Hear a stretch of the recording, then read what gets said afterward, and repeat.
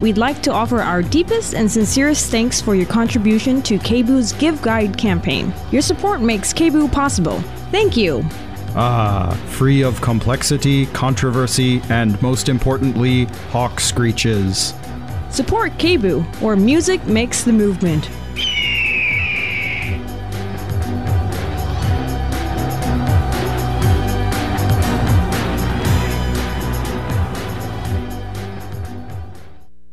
This is KBOO Portland. This is Carolina, or Carol, but Carolina works, and this is I See You. Stories of an immigrant making home on a gentrifying block. Gentrifying. You're right, so I can't even tell. This looks like a 6 and stuff. And yes, I am aware that I barely have an accent. But immigrants don't have to have one. You're right, so sloppy. That looks like a 6. Chapter 3, Soul of a Place. I didn't move around, like I said, my mother passed 10 years ago and, she was living in that same house. And like I said, even though I went to got bussed out, I went to the same school, to the same elementary school. I never transferred high school, which brought me to really be such a communal person, because I haven't moved around a lot, But I'm very welcoming to those that want to be welcomed. Because I have seen a lot of people around here that seem like they don't want to meet and talk. So I don't, That was Bobby, my dear next-door neighbor. Our first house we bought with the intention of flipping it, and we spent 7 years working on it to sell it and then move. And so maybe I was lacking that sense of permanency in that house. That was my neighbor Jackie. I didn't follow the neighborhood association, and I do now. So I think I am more curious about the neighborhood and where I live, but I don't know if that's because I'm older and this is our forever home. I had started asking my patient neighbors what it really meant to pay attention and belong to the place that we live.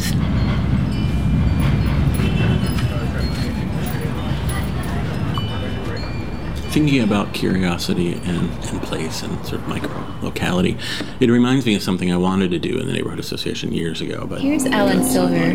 He's the president of our neighborhood association. Something I found on Utne Reader was how do you find the soul of your city on a neighborhood level? Like, what's your immediate surroundings? Where do people go? Where do they gather? Where in public do you find water? Where's your favorite place in the neighborhood? And a whole series of questions around this to encourage people to think about neighborhoods in really physical, grounded. Where do your feet take you? Where do your eyes take you?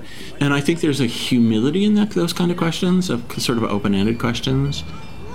This idea really stuck with me.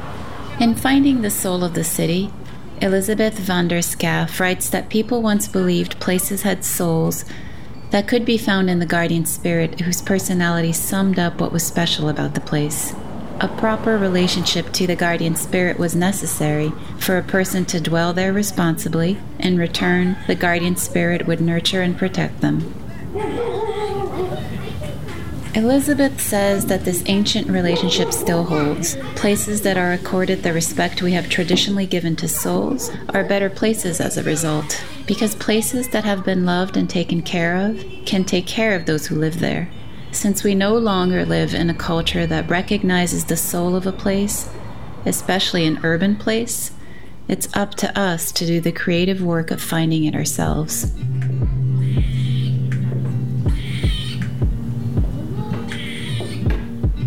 I'd extend this inquiry to being curious about how things are as they are. A major land grab is happening around the country, and Portland is no exception. To understand this picture, to stop and really look, is to also search for the soul of our place.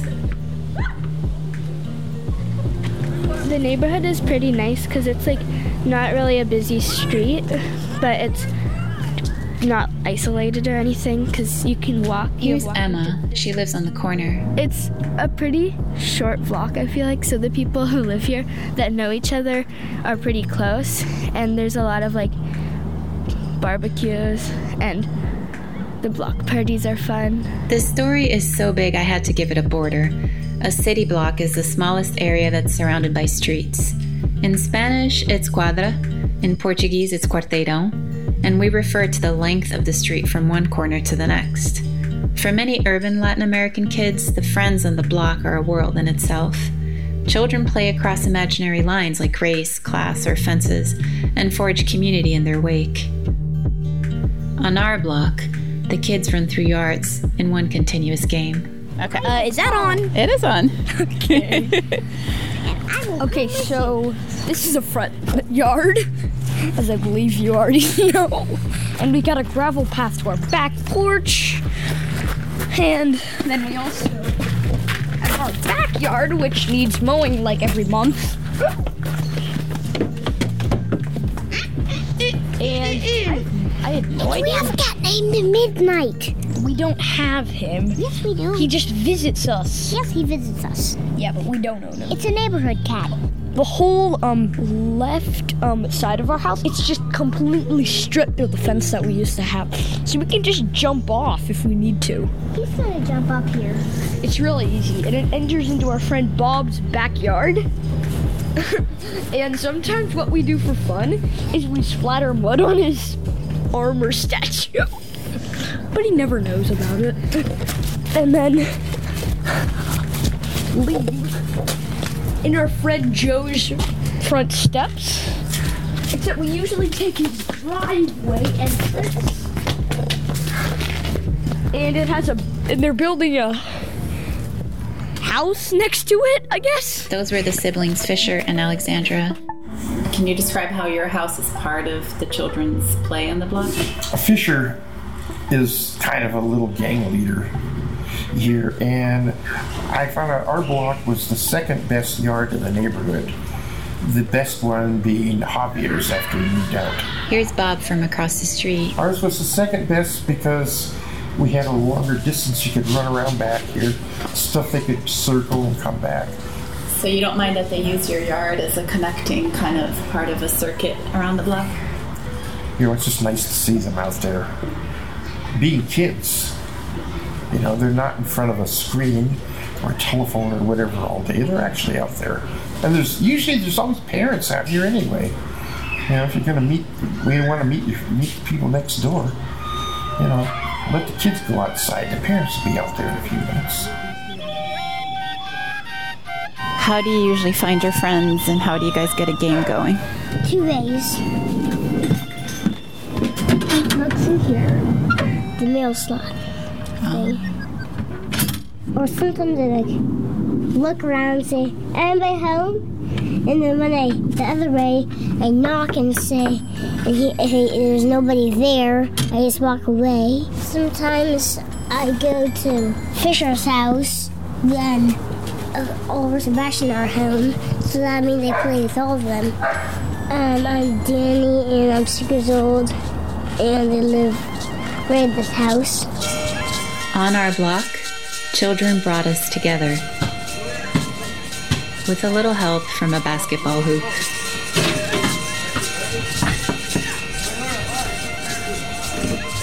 Hi. I didn't know. You're so official with your microphone. Hi, I'm Jackie, and I live on Northeast 8th Street. The most interesting thing that I think started community on our block since I've been here is a basketball hoop. If you're 3 years old, you want to play it, and if you're 60 years old, you want to play it. You want to play it with your kids. If you're a parent, you want to play it with your friends. Even the teenagers come out and play it, and you never see them because they're always on their phones. So I definitely think that was the magic secret for our block, the special sauce, at least since I've been here. On our block, the children play on the street, much like I grew up playing, and it creates a culture of being outside that I didn't see much on other blocks. Or maybe we just had more children around. We got 2 of those little green guys that warn you to slow down because there's children at play. Some drivers looked visibly annoyed. One green guy even got stolen, so we just got another one. As the children played, the grown-ups would stand around, our conversations periodically interrupted by one of us yelling, "Car!" Car! Any of them got on shoes? I hear little feet on the pavement. My feet is tender, man. Man, I got a cousin. We got people, my people come from Mississippi. And my cousins, I don't even think they got shoes, man. They do. Hey! Did you look both ways? Summer came around and we all got water launchers for the kids. Oh, hey, close up like that. Time out, everybody. You're entering a war zone here. Watch out! All right, guys. Okay, are we all here? Okay, what do we understand the rules to be? Fisher? Are you listening? We had shots, right? We don't use the launchers as weapons. Hey, Fisher, describe to me what's going on. I'll go fill the bucket. So basically we're having a water gun fight. Although it's a bit unfair since our dad's using the hose. Car coming! Car coming! Oh, watch out for the microphone, it's not waterproof. Sage just wants to steal one of those local access only signs. Seriously, just send them out at night. See who steals one first. Watch out for the water gun war correspondent. Okay, car coming, car coming. What shapes our block shapes our city and our nation. As a microcosm, we're as representative as any small organism. We're both the building block and a reflection of the structure. How children move and interact points to the soul of a place. It tells us about what is livable in the spaces we share. But children's voices are not on the table in planning of cities or the voting that relates to their well-being. Their views are simply not considered on the same merits as those of adults. I've spent a few years writing a book for kids. It covers everything from ethics to consumer culture, civic engagement to evolution, but at the heart is a focus on this necessary paradigm shift in which children aren't just seen as subordinates. Here's a brief excerpt. It's not your choice to have been born. You didn't get to choose your parents. Even though most try to be good guides, grown-ups can be an embarrassment. Because you're not a super pet or an annoying little pest. You're not a little doll to dress or something we possess. You can be so forgiving, and that's always very healing, but kids must be considered as complete human beings. You're flesh and blood and lots of heart, and grown-ups with kids have no choice but to do their part, even when life is full of farts and tantrums, yells and kicks and barfs. You aren't here to make us happy or just blindly obey. We're all here to honor one another and figure out how to behave. All humans want love. It's interconnected. Life only makes sense when we're safe and respected. I love my block because I love it because I get to hang out with friends. I get to pick dandelions, which I love dandelions. But the one thing I hate about the block is everyone keeps littering. I do not like litter. I want to keep our world nice and healthy. That was Ivy. Here's Fisher again. Even if a kid doesn't want to get a shot, they either have to get it today, tomorrow, or in a few hours. I just got one yesterday.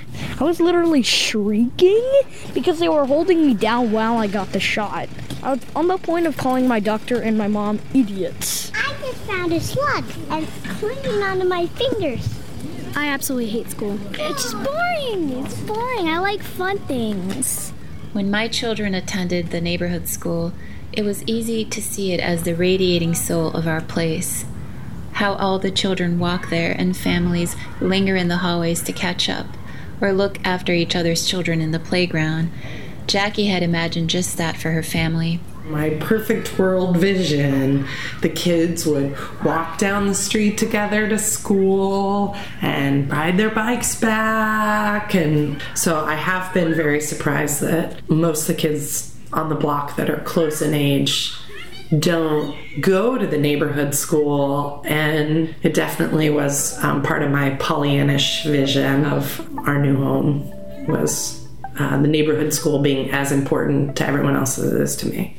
Many moving to the gentrifying inner city of Portland end up sending our children to other schools. School choice policies were instituted to help desegregate the schools, but ended up fueling gentrification and resegregation instead, by allowing parents to opt out of sending their children to the neighborhood schools. Like any other city, the story of our neighborhood school is a story of race inequality.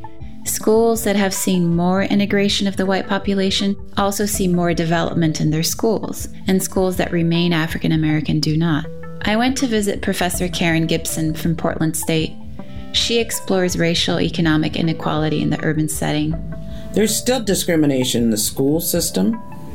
Part of the reason Portland's can gentrify is because of our school policies, which allow people to send their kids to other schools other than the local schools. So there's still discrimination going on. Idiot microphone! My mom will be really mad. Dumb brain. Whippersnapper! I didn't hit it. Did you touch it? Yep. Did you push buttons? No. Your school looks very special to me. But it's small and only have one of each grade. That's nice, though. Recesses are way more fun. At the new school? Yes. Do you like a bigger school, like a lot of people? No, I don't like bigger schools. Why not? Because they have more people and there's more bullies in them. Are there bullies in this school? Maybe. Not really. You haven't met one yet. Well, a 4th grader named Tanner calls Elijah Little Paja. I have to add here that we no longer live on the block. The very decision to leave, the belief that we can go anywhere, it reflects the privilege of choice, of course. We knew we'd leave the city eventually, but it all happened sooner than expected. I had just spent the whole year recording our block, and the years before that making a home. We left the city and live in the country, and the children now go to a new and small public school. Despite having loved the neighborhood school experience, I'd been really ambivalent about the institution itself. The mediocre worksheets and large classroom sizes, the rushed line-up, sit-down, be-quiet rigidity of it all. Children hold a mirror to grown-ups, to cities and nations. Are we living our values? Is this a safe and inspiring place? Are most schools relevant? Are we thinking about what really matters? I believe the soul of our block was the children, how they braided the neighbors into a watchful, play-protecting community. When are you guys leaving for your new house? We're leaving next week. Aww. Why next week? That's when the moving truck comes. Oh. That was Alexandra again. Here's Danny. He's Emma's brother. And it's sort of sad because now I'm not going to play with you. Just if I moved it for you guys are living, I'll go play with you. Very sorry to hear you're leaving. Tell me how you feel about that. Sad and excited. I can't wait to see your new house. But on the other hand, I'm sad that you're leaving your old house. Because we won't be able to see each other very often. That was Fisher. I checked in with my neighbor Jackie about 6 months after leaving our block. Hello? Hi, how are you? I'm just checking this recording app. 1 second. I think I'm recording. Well, if it works for the FBI, it probably works for you. No shit, I should just call them. Say, yo. What's your tricks?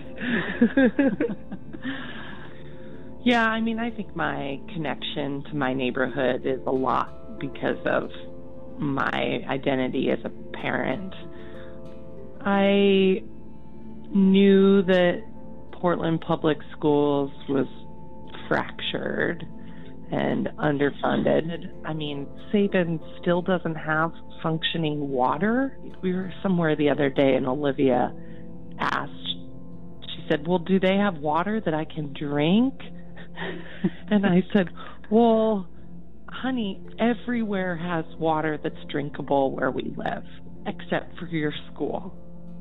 And I know that sounds strange because that's where all the children are. You know, here I am talking about the soul of a place and being somewhere and feeling committed to the place, but oops, we moved. Because I felt self-conscious about it. I was asking all my neighbors to spend all this time with me. I felt a real sense of loss because I really liked what was going on our block, and I think you had a lot to do with it. And I was a little, nervous. Like, oh no, they're moving. What's going to happen to our cool street?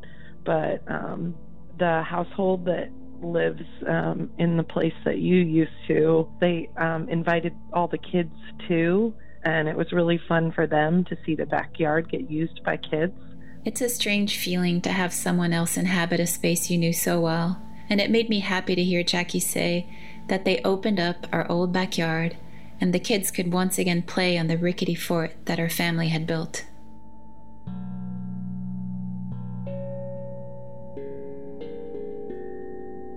Euphorbia wolfeni is a large plant that looks like it's from another planet. In early spring, when it's still dark and gloomy outside, it bursts neon green and self-seeds freely around Portland. I remember euphorbia from that phase when a new place still feels alien. I handled my eerie new plant with bare hands before I learned the sticky sap is poisonous, especially for children. From the one euphorbia I had planted in front of the house, many had popped up in sidewalk cracks behind the shed under the fort. You gotta admire its resilience. I can't help but think of the parallel, how I've been trying to root somewhere for so long. Some varieties of euphorbia are invasive, which means a non-native species that grows aggressively, spreading and displacing other species. When we finally got to Portland over 6 years ago, I'd felt closer to finding home in this country. We'd been trying to settle out west, the new wave in a trend of settlement that almost eradicated thousands of years of human continuity on this land. Although we're not directly acting out the violence of manifest destiny, we're part of an aftershock nonetheless. It's a battle going on right now between those who cling to white supremacy and want to keep white supremacy, and those whites who see that, no, this can't happen. So to me, I think some of the responsibility is shifted to those whites with a conscience. It's a white problem. Hopefully, healing will come one day. One of the natives of Albina, and it's in that new film, Portland Civil Rights Project, she says that racism's a mental illness. And I think she's right. So we're all afflicted. We're all taught to be that. And it's, we have to get well. That was Professor Karen Gibson again. I think people should invest in the children. And I think the people in the community, if you want to do something about what happened, is to actively invest in youth in that community.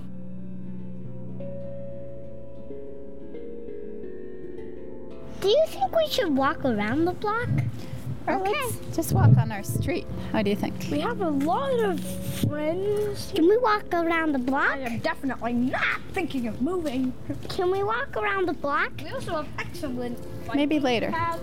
I'll take you guys to a park later. Do you guys want to do that? Maybe. Yeah, but please not the harbor shore where we went last time scooting and I pooped in my pants. Okay. The blocks kind of our second home. If we moved away from Northeast 8th Street, what would you miss the most? Our house. Yeah, it's a pretty good house, huh? But we're not moving. Correct. Stay here forever. And ever. Community is in no small part born of a commitment to stay in place. And for the first time, we see this as our very last move. We're still west of the Cascades, an hour and a half from the old block that shaped my last urban years. In my nomadic life in this country, I'd made home in a few inner-city gentrifying neighborhoods whose stories always spoke of dispossession and showcased the poverty I once naively thought did not exist in this country. This is the same tale as in many other cities. Through housing discrimination and redlining, most African Americans moved to one of the few sections of the city that was open to Black residents. As Portland grew, the inner city with cheap housing and easy bike and bus routes downtown became more desirable, and that's where our block is. When I was young, everybody knew each other and got along for the most part. and things that might be kind of hidden nowadays weren't really back then. Like if you had a guy at the corner that was alcoholic, everybody knew it, you know. You basically would take care of him. If he stumbled out of his house or something, somebody would help him back up on the porch, and instead of hiding everything, because it was such a close community. I can understand trying to keep things to yourself if you're ashamed or you think people are gonna look down on you, But there really wasn't a reason for that back then, and everybody did community things, ate together, Let me start by saying my grandmother lived across the street from me, and my uncle and aunt lived one house over. And our people next door to us were like our family, and several houses, on down the block and on the next blocks, and on the other blocks over. My grandmother would make breakfast every morning. And people would come and stop by before work, so you'd get a chance to see everybody and say hi, in the morning time before you run off to school. That was my neighbor Bobby again. Bobby tells us of the soul of place as a web of support and the responsibility we have for one another. As I witness the grief and contention associated with these changes that are sweeping the whole country, I wish for monuments with the full picture of dispossession that honors how all these neighborhoods are on indigenous lands, that remembers working class immigrants and the African American plight. These monuments would be in all segregated neighborhoods in all cities, describing the colonizing that allowed for them to happen, and the colonizing that continues to allow it. Yet the need to remember often competes with a pressure to forget, which is what gentrification does, offering no second thought as to what got us here in the first place. In lieu of monuments, being curious helps us to see not only who is around us, but what the story of our place is. My goal has been to understand racial economic inequality, how geography and place and space structure inequality. Here is Professor Karen Gibson once more. I'm still waiting for people to tell the truth and to accept this. I'm not sure that we really want to go to the lengths that are necessary in order to eliminate space as a mechanism for perpetuating inequality. So what is to be done? Government has been active in perpetuating inequality, and government still has a role to correct for that inequality that it is structured in the built environment. So I point to government because we pay taxes to government. This is a full-time job. It's pitiful that only 1/4 of the people eligible for some kind of housing subsidy get it. Yet we subsidize home ownership. We need some major policy shifts at the federal level to support access to housing. We're in a crisis. The crisis is larger in communities of color. We need policies on a federal scale that would acknowledge these problems. But we're not willing to do this.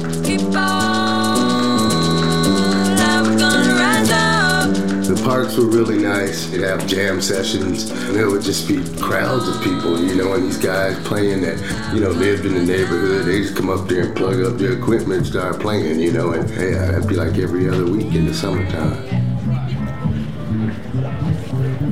Yeah, it was really nice around here.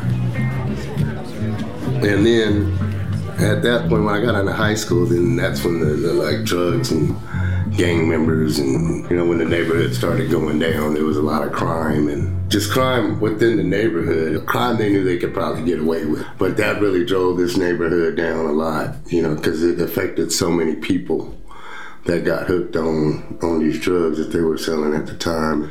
Then all the gang members killing each other. It must have been every other day somebody, getting killed, young kids, a lot of kids that would have been my age today, that are dead or been in and out of prison since then and haven't adjusted correctly. To the kids that were involved in this, it was like a prestigious thing to do, to give your life for nothing. I don't even know what they were dying for really, but I guess they knew, and it was a sad thing to watch, Part of that too was those kids having kids, really having no springboard to teach those kids any different than what they knew, so it kind of perpetuated that whole cycle. But It seemed like the whole thing was cleaned up at one time. They kind of came through and set up sting operations where they took out all the drug dealers at one time, you know, which left a lot of dilapidation in this neighborhood. But I guess left it open for a free market, you know, for other people to buy. And apparently, I think that happened all across the nation, where they kind of just cleaned it all up at once after all this damage was done. And it seemed like they could have stopped it in the first place instead of waiting until the destruction of the neighborhood. What policy to choose to get it right? It's anyone's guess. The city already missed the boat. I mean, it was always the plan that they would redevelop the neighborhood and then shrug and say, well, it's too bad. That was Alan Silver again. I've always explored cities on foot, since first living on my own in the giant city of São Paulo, Brazil. I'd walk for hours everywhere, tracing the city by the art on its walls and the character of its buildings. What I was feeling in Portland as I walked around is that there's a sensory deprivation caused by development as it homogenizes a place. The odd storefront replaced by perfect concrete squares of steel and glass. This got me thinking of Guy Debord in his 1967 book, The Society of the Spectacle. He writes, "Developed societies presents itself as an accumulation of spectacles, and that all that was once directly lived becomes representation." I hadn't reread Debord's work since my early 20s in São Paulo, and it feels as true now as it did then. He says that for the spectacle, as the perfect image of the ruling economic order, ends are nothing and development is all, although the only thing that the spectacle plans to develop is itself. The buildings and businesses just become more and more uniform to the point that you don't even get excited if there is a new restaurant or a new store, because it's just, you know, in essence the same as the rest, you know. Yeah, it's like they're developing the soul right out of the place. Yeah, you know, the conflict is that I appreciate, you know, at the same time, in some ways, all these businesses are here for us, you know, our demographic. That was Mike. He's Emma and Danny's father. It's not that I believe that what is gone is better, but I do believe that what we don't protect fades away. I don't see development enhancing a diversity of people in business. And as the bulldozers bleed the soul of our place, commercial rent control and affordable housing don't develop themselves.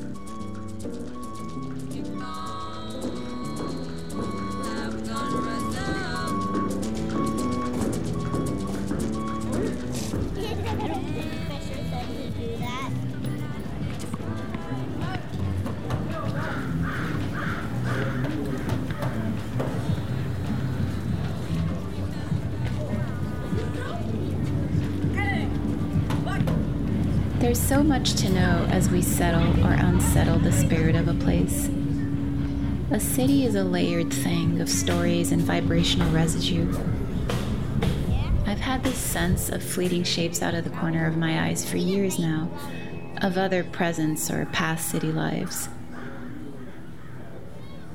I don't have that feeling much in the country anymore, not with the force I'd felt in the city. But maybe it's just that humans leave more disruptive stories behind, electromagnetic radiation emanating from experiences and objects that pile up in the landfill of our shared lives. Like a tape our neighbor Mike found in his backyard.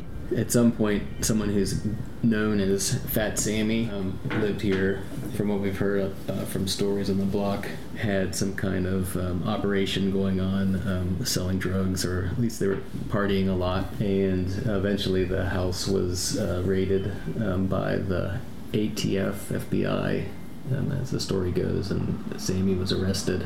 When we moved in the first summer, I was digging my garden beds, I don't know, like 1.5 feet deep, deeper than seems right. I found a copy of Dr. Dre's The Chronic on cassette tape. It's pretty amazing that in 10 years that tape could get 1.5 feet underground. Soul of a place lives in the layers we might ignore. It's remembering how this corner of the earth ended up being our home, and to not be innocent about the past. I've been around here. Yeah, you know me.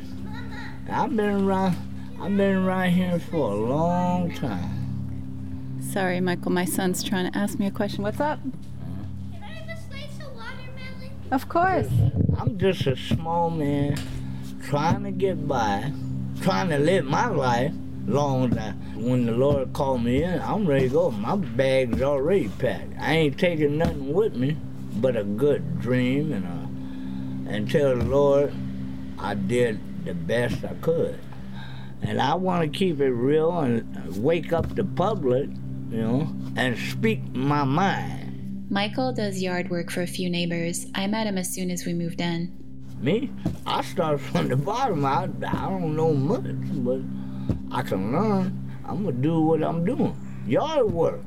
I may be small, but hey, I'm black owned. I run my own business. I struggle. I've been here all my life. Yeah. I don't want to go nowhere. How's it changed? The rent is so high, $2,000 would just hurt. No, I can't afford that. You got to understand how life goes. It's up, it's down, it goes sideways, or it goes north, south, or west. But you got to understand, this ain't our world.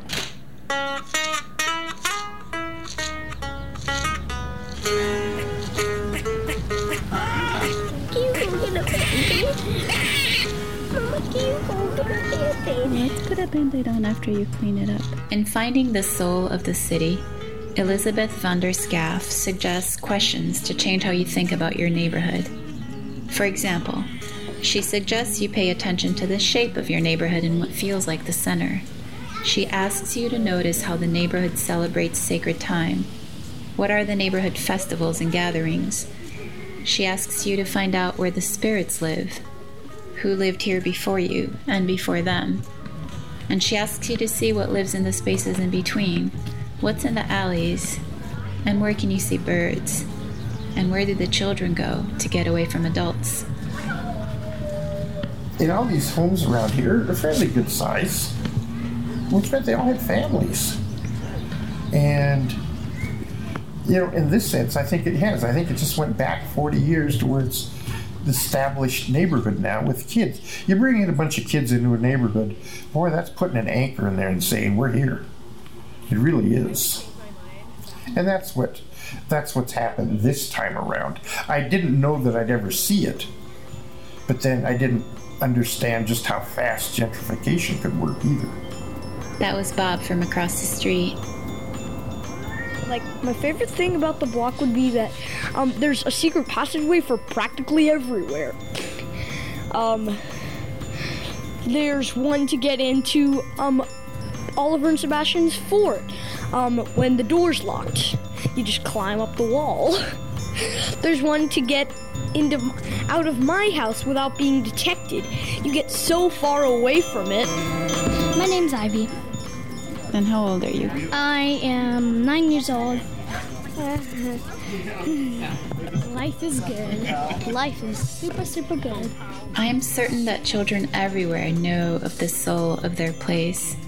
Yet the grown-ups, well, they have to choose to be aware. In terms of some notion of individuals being responsible to the places that they move into, to me, you're responsible for not destroying your neighborhood, but being respectful of other people that live there. People not being friendly, neighbors not knowing neighbors, and that kind of thing. And newcomers moving in and then just taking over and not being considerate of existing residents. That was Professor Karen Gibson again. Here's our next door neighbor, Bobby. I was really close with my mother and grandmother. They were both really nice people. And there's a lot of people that ain't nice out here. How do the interactions feel different to you, in your day-to-day? Well, outside of our community block here, I don't know, it seems like people are more self-centered and concerned about their own needs, and doesn't have to be a priority for everybody, but, just general manners, please, thank you, turn on your blinker when you turn, say thank you if I let you cut in traffic, just small things like that. If people don't do that, then they're not going to do the larger things. Portland didn't used to be like that, but I guess now it's not really Portland no more, you know. Probably more people here from other places than from Portland. As you talk to me about this, you know, I'm part of that wave. Mm-hmm. But where you come from is different. You know, my folks come from Mississippi. Same thing there. You know, sometimes the only way you have to show love to a person is to cook them a big meal. You know, you show somebody you love them by giving them something they need, you know, by nourishing their soul, you know. Do you feel that what's lost is, it's more spirit-like, it's more soul-like? Mm-hmm. When you live in a big city, or even like San Francisco, let's say, because most of those are the folks like that are the ones that are coming in, you know, that come from the dog-eat-dog world, you know. That requires, you can't have a soul, you know, and live like that, you know. My husband tells me of a business friend who moved abroad and mentioned that one day he finally understood what felt so different. And as he puts it, he didn't hear the stampede behind him any longer. That analogy stuck with me, the stampede of the rat race. Author Wendell Berry says he believes community, in the fullest sense, is a place in all its creatures. It's the smallest unit of health, and that to speak of the health of an isolated individual is a contradiction in terms. All right, watch the microphone and watch the grown-ups, okay? My mother was once sitting on our porch swing during one of her visits from Brazil, and even though they had just met, Bobby walked up and joined her. They talked and laughed for quite some time, and it struck me just how uncommon of a U.S. experience that had been for me. Maybe Bobby has more of that Southern sensibility, like our own Southern thing. I called my mother in Brazil to explore these ideas, and after a great 1-hour conversation, I find out that the recording app had not worked. My mother had tried hard to share in English, and it broke my heart to not have a record of that. She spoke of the soul of her place as part neighborly support, and joked that the other part was the trash people threw in the streets, which she would pick up during her long walks around the neighborhood. I was interested in her perspective because she's also lived all over the place, and insists that to adapt is to observe and respect the cultural codes of place. I can imagine her poised silence as she figured out how to behave in each new country she landed in. Yes, she answers me, people from the US are more formal, but so what? As is usual in speaking to her, I feel a sense of inadequacy in my inquiry. Why can't I just be grateful for what is good and let it be? But maybe my generation has more space for nuances that don't seem very relevant to hers. They were dealing with such momentous changes, in her case including a military dictatorship that first propelled her abroad. Talking to her about Brazil also brought back the reasons why I'd always felt a sense of futility in my creative projects, after witnessing such abject poverty as one does growing up in Brazil. I'm telling you all of this because I was going to interview her again, and had been making jokes that I needed to ask the FBI how to best record international calls. And then bam, there comes Brazil shoving its brutal contradictions in my face. A guy broke in my mother's house last night for a robbery and injured her when she screamed. This is not the first time. She's in the hospital right now, 10,659 kilometers away. Countless other Brazilians have their own such experiences, and there's many others that we've lost on crappy roads, including my father. So how's that for soul of a place? As I spoke to my mother that first day at the hospital, too many people were trying to visit. They came from her block, from the neighborhood association she's worked so long to sustain, from the women's shelter she co-founded decades ago, and my family took turns sleeping in her room. I feel a great need to make sense of things right now, to stop and really look, as my mother often did, to find the difference and the common threads. I'm trying to forgive that man and the others before him who lend PTSD to the narrative of my mother's home. The violence will forever haunt me, and I would do anything to erase that experience for my mother. Yet I refuse to lose sight of the violence of misguided policy, corruption, and greed that breeds extreme inequality. My godfather just called to check in on me. He's a Catholic priest from the Theology of Liberation movement, which works for social justice. He's my mother's brother, one of 8 siblings, and we call him Tio Padre, which translates to Uncle Priest. Tio Padre himself was once violently robbed, tied, and beaten, so I asked him how he came to peace with that trauma. He said that long ago he'd made a commitment to not live in fear, that when he returned to Brazil during dictatorship, knowing that he was being watched, seeing friends get tortured and disappeared, that he had then decided to not let fear reside in him, for if he does, then they win, he says. Then I have my own policeman within. To be honest, I'm not quite sure I really get that one, but it sounds good. Activist Cesar Chavez says that we cannot seek achievement for ourselves and forget about progress and prosperity for our community. Our ambitions must be broad enough to include the aspirations and needs of others, for their sakes and for our own. I believe he meant we build together with an awareness that it's all connected.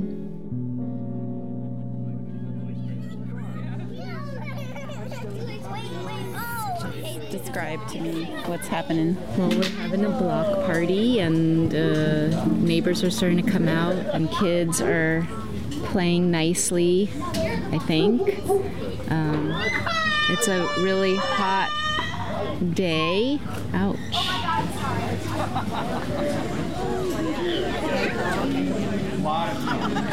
They've been working a lot more. They've been paid a lot less. So I'm just kind of like, this is not the way the world is. What is that game? Jenga. I did, sorry. Oh yeah, I forgot. I'm sorry. In his book, A Man Without a Country, author Kurt Vonnegut says, I urge you to please notice when you are happy and exclaim or murmur or think at some point, if this isn't nice, I don't know what is. I remember one of my neighbors stopped me after I'd been living across the street from her for a while in Skidmore, and she said, you know, you've been living in that house for a while and you have never acknowledged me. Here's Alan Silver, the president of our neighborhood association. And she was right. You know, she was totally right. I kept just putting on my headphones and walking over to the grocery store and, you know, tuning people out. And she was someone who has lived in the neighborhood for, 60 years. Her son was shot to death in the neighborhood, and she chooses just to live there. I think newcomers who have more money than the folks who have been living in the neighborhood a long time should more than anything be aware of the fact that they're privileged enough that they can leave on their own terms for the most part. And that their decision to drop into the neighborhood could be really short term. And don't be blind to what's around you. Don't pretend that you've been granted this privilege to build a bunker and you get to stay in it. Make the best of that for you and your neighbors together. Of the 2 times the block really got together, one was during a gas leak.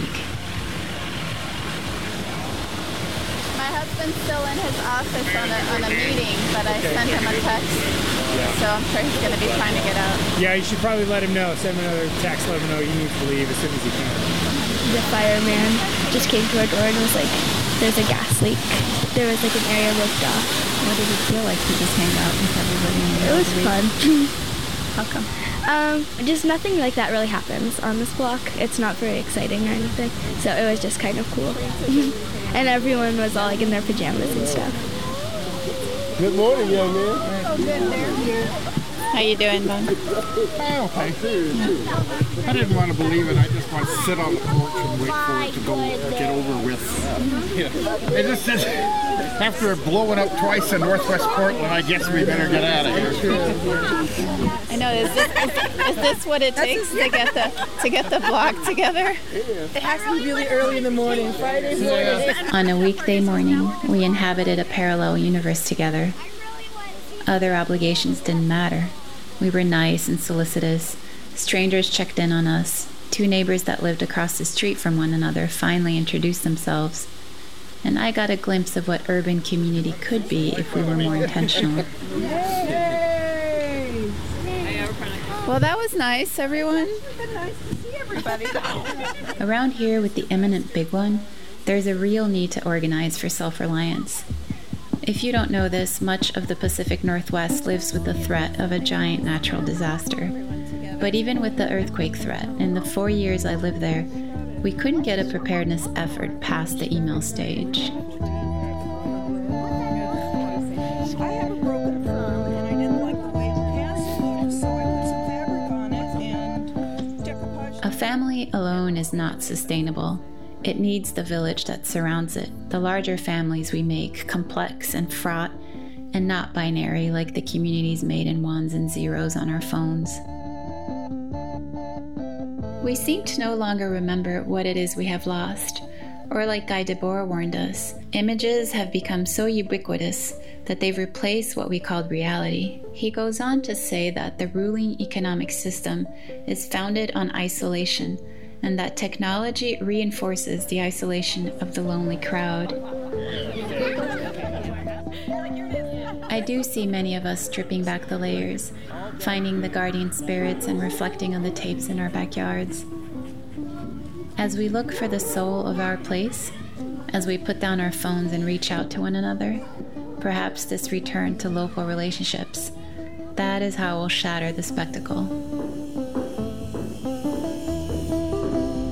Kurt Vonnegut in A Man Without a Country says, "A husband, a wife, and some kids is not a family. It's a terribly vulnerable survival unit." I felt sad as I walked away from the corner. There was soul in the coming together. My mother is now trying to move her life over here. There are a lot of hurdles, but thankfully we pursued her green card right before this wave of hardline immigration reform. My Tio Padre, on the other hand, the uncle priest, is sadly in the hospital and very sick. There is no peace for me with the distance. It's the fundamental rift of making home so far away. For many immigrants like myself, there's a dissonance in our souls. We live suspended in between cultures and far away from the places that first defined us. But that's okay. It's just another way of being. When we finally settled out west, I started writing a script that takes place here, but in my story, the Pacific Northwest is a sovereign nation focused on the social good, and the US has imposed severe sanctions. It's the story of a young Latinx artist in present-day Los Angeles who migrates to this new land, and in a way it parallels my own journey of immigration. As a new mother, and before all this research on independence referendums backfired on me, I finally pursued my citizenship. During an anticlimactic ceremony, President Obama delivered the promise of America in a bland video recording. Surrounded by people from all over the world, some who beat great odds to make it here, I was moved by our shared desire to find a better life. But I was let down by how little the ceremony underlined what it is to be of a place. As I see it, to be a citizen means we commit not to borders or other arbitrary concepts, but to a community of people, plants, and animals. We commit to the health of the water we drink and the soil that grows our food. We commit to the shared work of nurturing the children and the most vulnerable in our communities. We seek awareness of how personal choices affect everything, and we prop up the frail democracy that still stumbles in the background. To be a citizen is a useful state of being, and to be of use is a joyful thing. As author Freeman House asks, how can we begin to act like people of a place, rather than consumers and producers in a market system over which we have little control? To commit to a shared vision of prosperity, that to me is to inhabit, to be a resident, a national, a citizen of a place. That, to me, is the very definition of being home.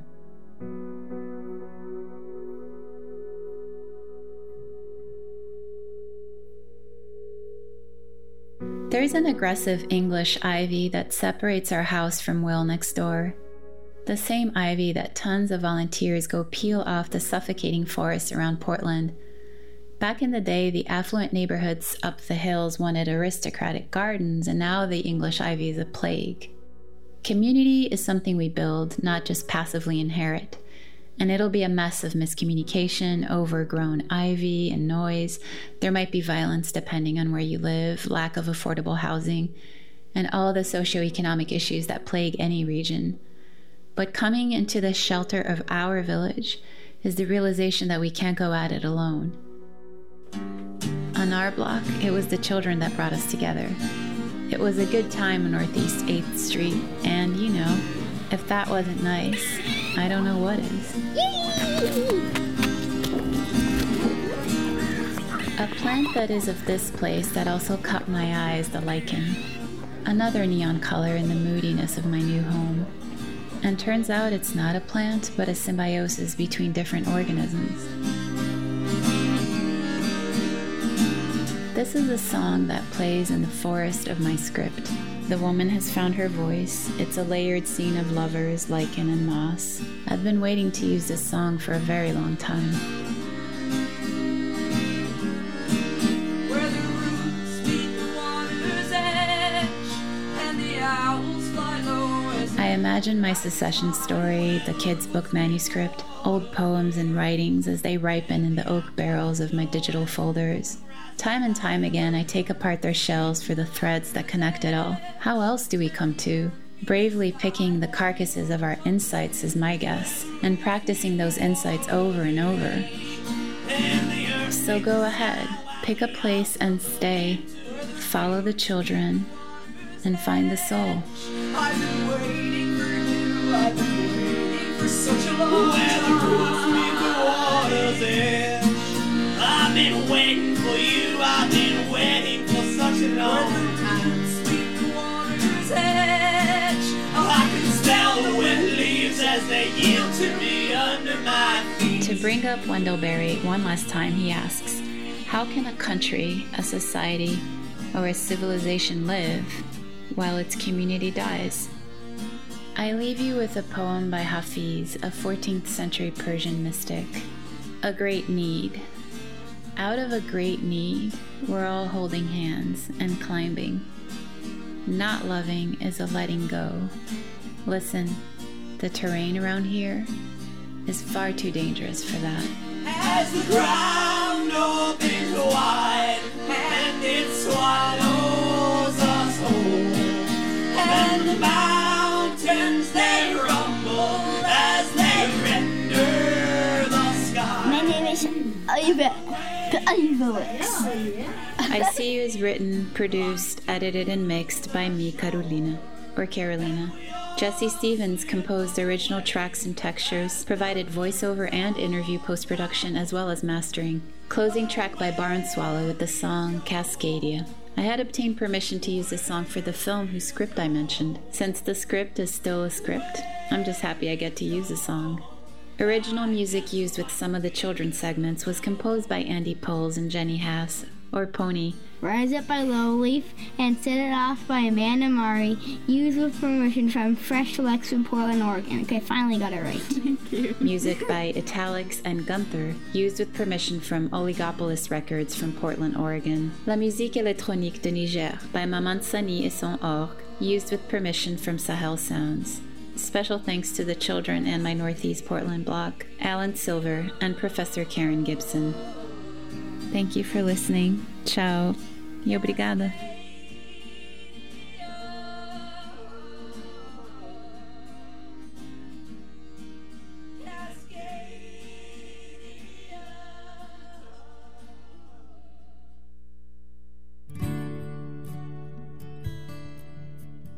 KBOO at the Clinton is a monthly film series that benefits your community radio station.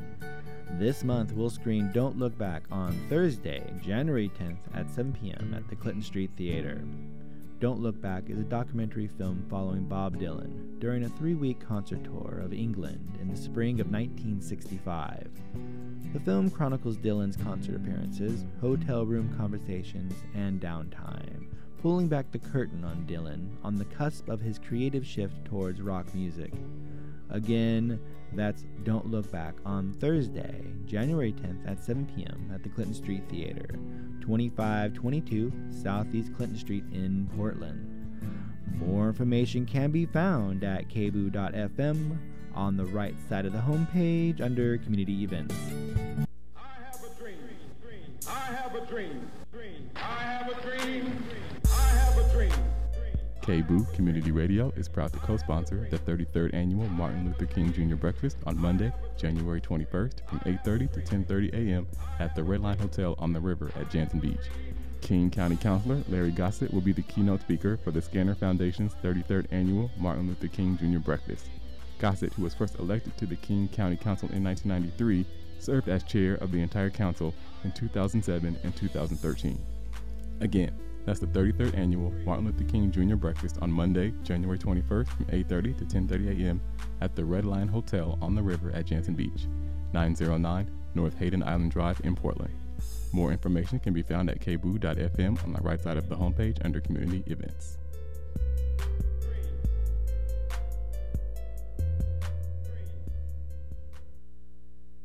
KBOO Portland.